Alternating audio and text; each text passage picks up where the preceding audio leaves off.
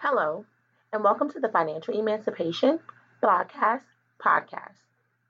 I'm your host, Malik Branch, and this is a daily podcast discussing the ways in which you can walk towards your financial emancipation, getting free from the burden of your finances. If you haven't already done so, please head on over to Instagram and follow me at Financial Emancipation. Follow me on Twitter at FIN Emancipation. Follow me on Facebook and join the Facebook group at Financial Emancipation. And if you have any questions about anything that we discussed, feel free to send me an email at financialemancipation@gmail.com. And if you're just listening for the first time or you're catching up, you can now find the podcast on iTunes. Search for the Financial Emancipation Podcast, or you can search under Financial Emancipator. And you can subscribe and be ready to receive your episodes first thing as soon as they're loaded. That's a really exciting thing. Find us on iTunes. So it's still the week of love. Valentine's Day was yesterday, and we're just celebrating love, relationships, and money all week long. So yesterday we discussed budgeting and love, and today I want to talk a little bit about how we commit money before committing to marriage. And so there's a certain section of people who never want to get married. They have no desire to get married. They plan to live together in relationship with another person and never plan to get married. And that's perfectly fine. And if those relationships are committed and the two of you have decided that this is the way in which you're going to live, as far as not being legally married, that's perfectly fine. There's no I have no objection to that.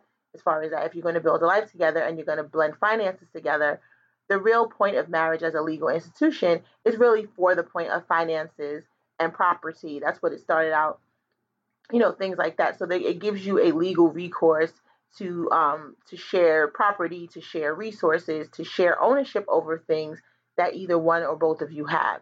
So marriage is, in a legal sense, not taking away from its love sense, and marriage in the sense of your finances is a vehicle or a mechanism for which you can share the responsibility over property, finances, and in some instances, children. So when I say, committing finances before committing to marriage, there's a lot of discussion or a lot of talk around how people should commit their finances prior to making the commitment of either marriage or another long-term partnership setup, right?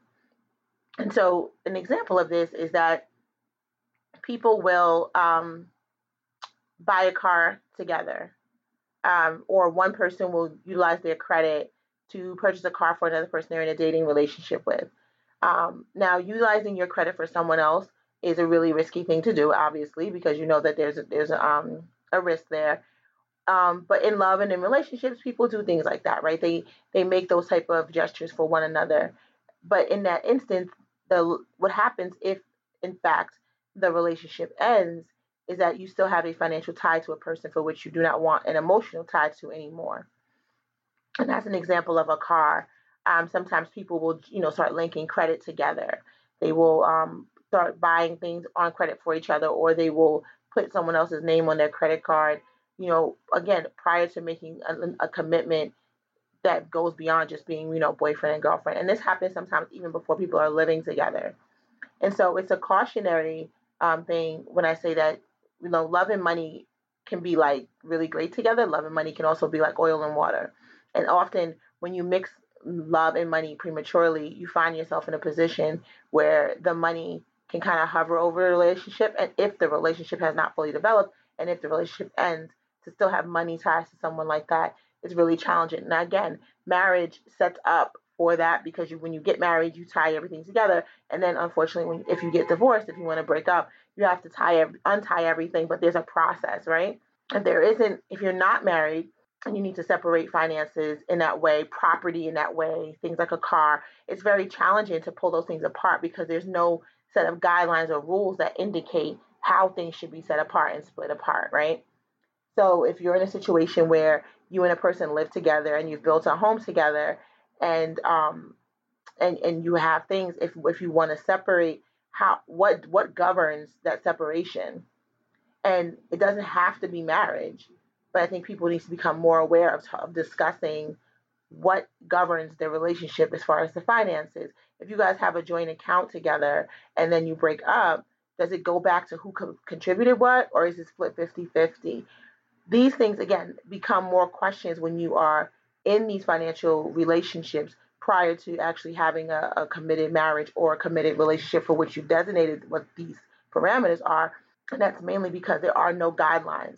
So the question becomes, well, what are you saying? Well, do you say you can only tie your finances together if you're married? No, I'm not saying that. I'm not even suggesting that people, decide marriage is the only way to put some finances together. My opinion on that personally is that I like rules and regulations, and so what marriage provides in that way is that there's a blueprint for how you put it together, and there's a blueprint for how you take it apart, and that works for me personally. It doesn't work for everybody, and it's not necessary for everybody. But what I would say is that when it comes to finances, there needs to be a discussion. And I tell you, everything I say as it relates to money is that there needs to be a discussion. There needs to be a discussion prior to tangling yourself together financially, for which you indicate how and what and you expect if you need to untangle yourself. So if you are in a relationship, you have a boyfriend, you've been together for 2 years, you and your boyfriend are discussing he needs a new car. You say, you know what? Well, let's go and get you a new car. You get to the dealership, he can't get the credit for whatever reason. You decide, okay, you know what, I'll get it. It's fine. We're together. We're in this forever. Let's just get the car. You put the car on your credit. It's in your name. It's on your car insurance, right? You're taking a financial risk as well as another other kind of risk because your insurance and everything. But you go for it because you're in love. Before you sign on that paper, what I'm suggesting is that you and that person discuss what it means if you are going to separate. Whose car is this? Who's responsible for paying the note? If we were not together, is it my car or are you keeping the car and I'm expecting you to hold up on your end of the bargain? Like, you need to discuss those things because separations happen. And I always say to people, you need to discuss how you would like things to go when you separate while you're still in love. It's the reason why I suggest prenups to people to discuss those when you're in love, because separating and not being in love anymore, or one person not being in love anymore, is a real disaster. So someone's really liable to screw you over with something when they no longer love you, rather than when they do love you and you guys are still in a good space. So when it comes committing those type of funds, committing credit, committing to things, I know people who have bought houses, together prior to being married. And if you buy a house together, you have to know that when you separate, how will you separate that? The house will be split between the two of you, or what if the person who contributes more? How does that work? Again, under the confines of marriage, there are laws and rules in which how you separate. But when you're not in that, then you have to make a decision prior to know what does that mean. So if you and a person have no intention of getting married, you're not getting married, but you want to buy a house together, you should have a conversation about what does it mean if we separate? Is both of our names on the deed? And that's another thing. This could be a 2-hour episode, but just because as it relates to things like a deed, right? A lot of times people will quote unquote buy a house together, mean they put the effort in together, they go look at the houses together, they do everything together, except when you find that the one person's name is on the deed. And in those instances, what happens when it's time to separate? And whose house is it? Who, a person could say, I was here, I was living here, I was, committing resources, I was doing everything, but now you want me to leave and there's no money for me to get. How does that work? So that's the question, and those are the discussions you should have before committing to things prior to being in a relationship that is legal as far as a marriage, or discuss it prior to making the commitment. Everything as it relates to finances, love, and money is about talking about things before you do them. We tend to race through our emotions with everything as it relates to finances.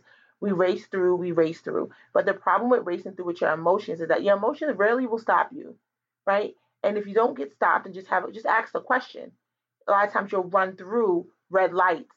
And when you know what happens when you run through red lights, you can run the risk of getting hit or hurt. So just stop yourself, ask the questions. It doesn't mean you have to get married in order to put your finances together. It just means you need to have conversations about what this looks like if the relationship were to end. Because finances, you can't just walk away. You can't just walk away and say, yeah, never mind. You have to do something about them.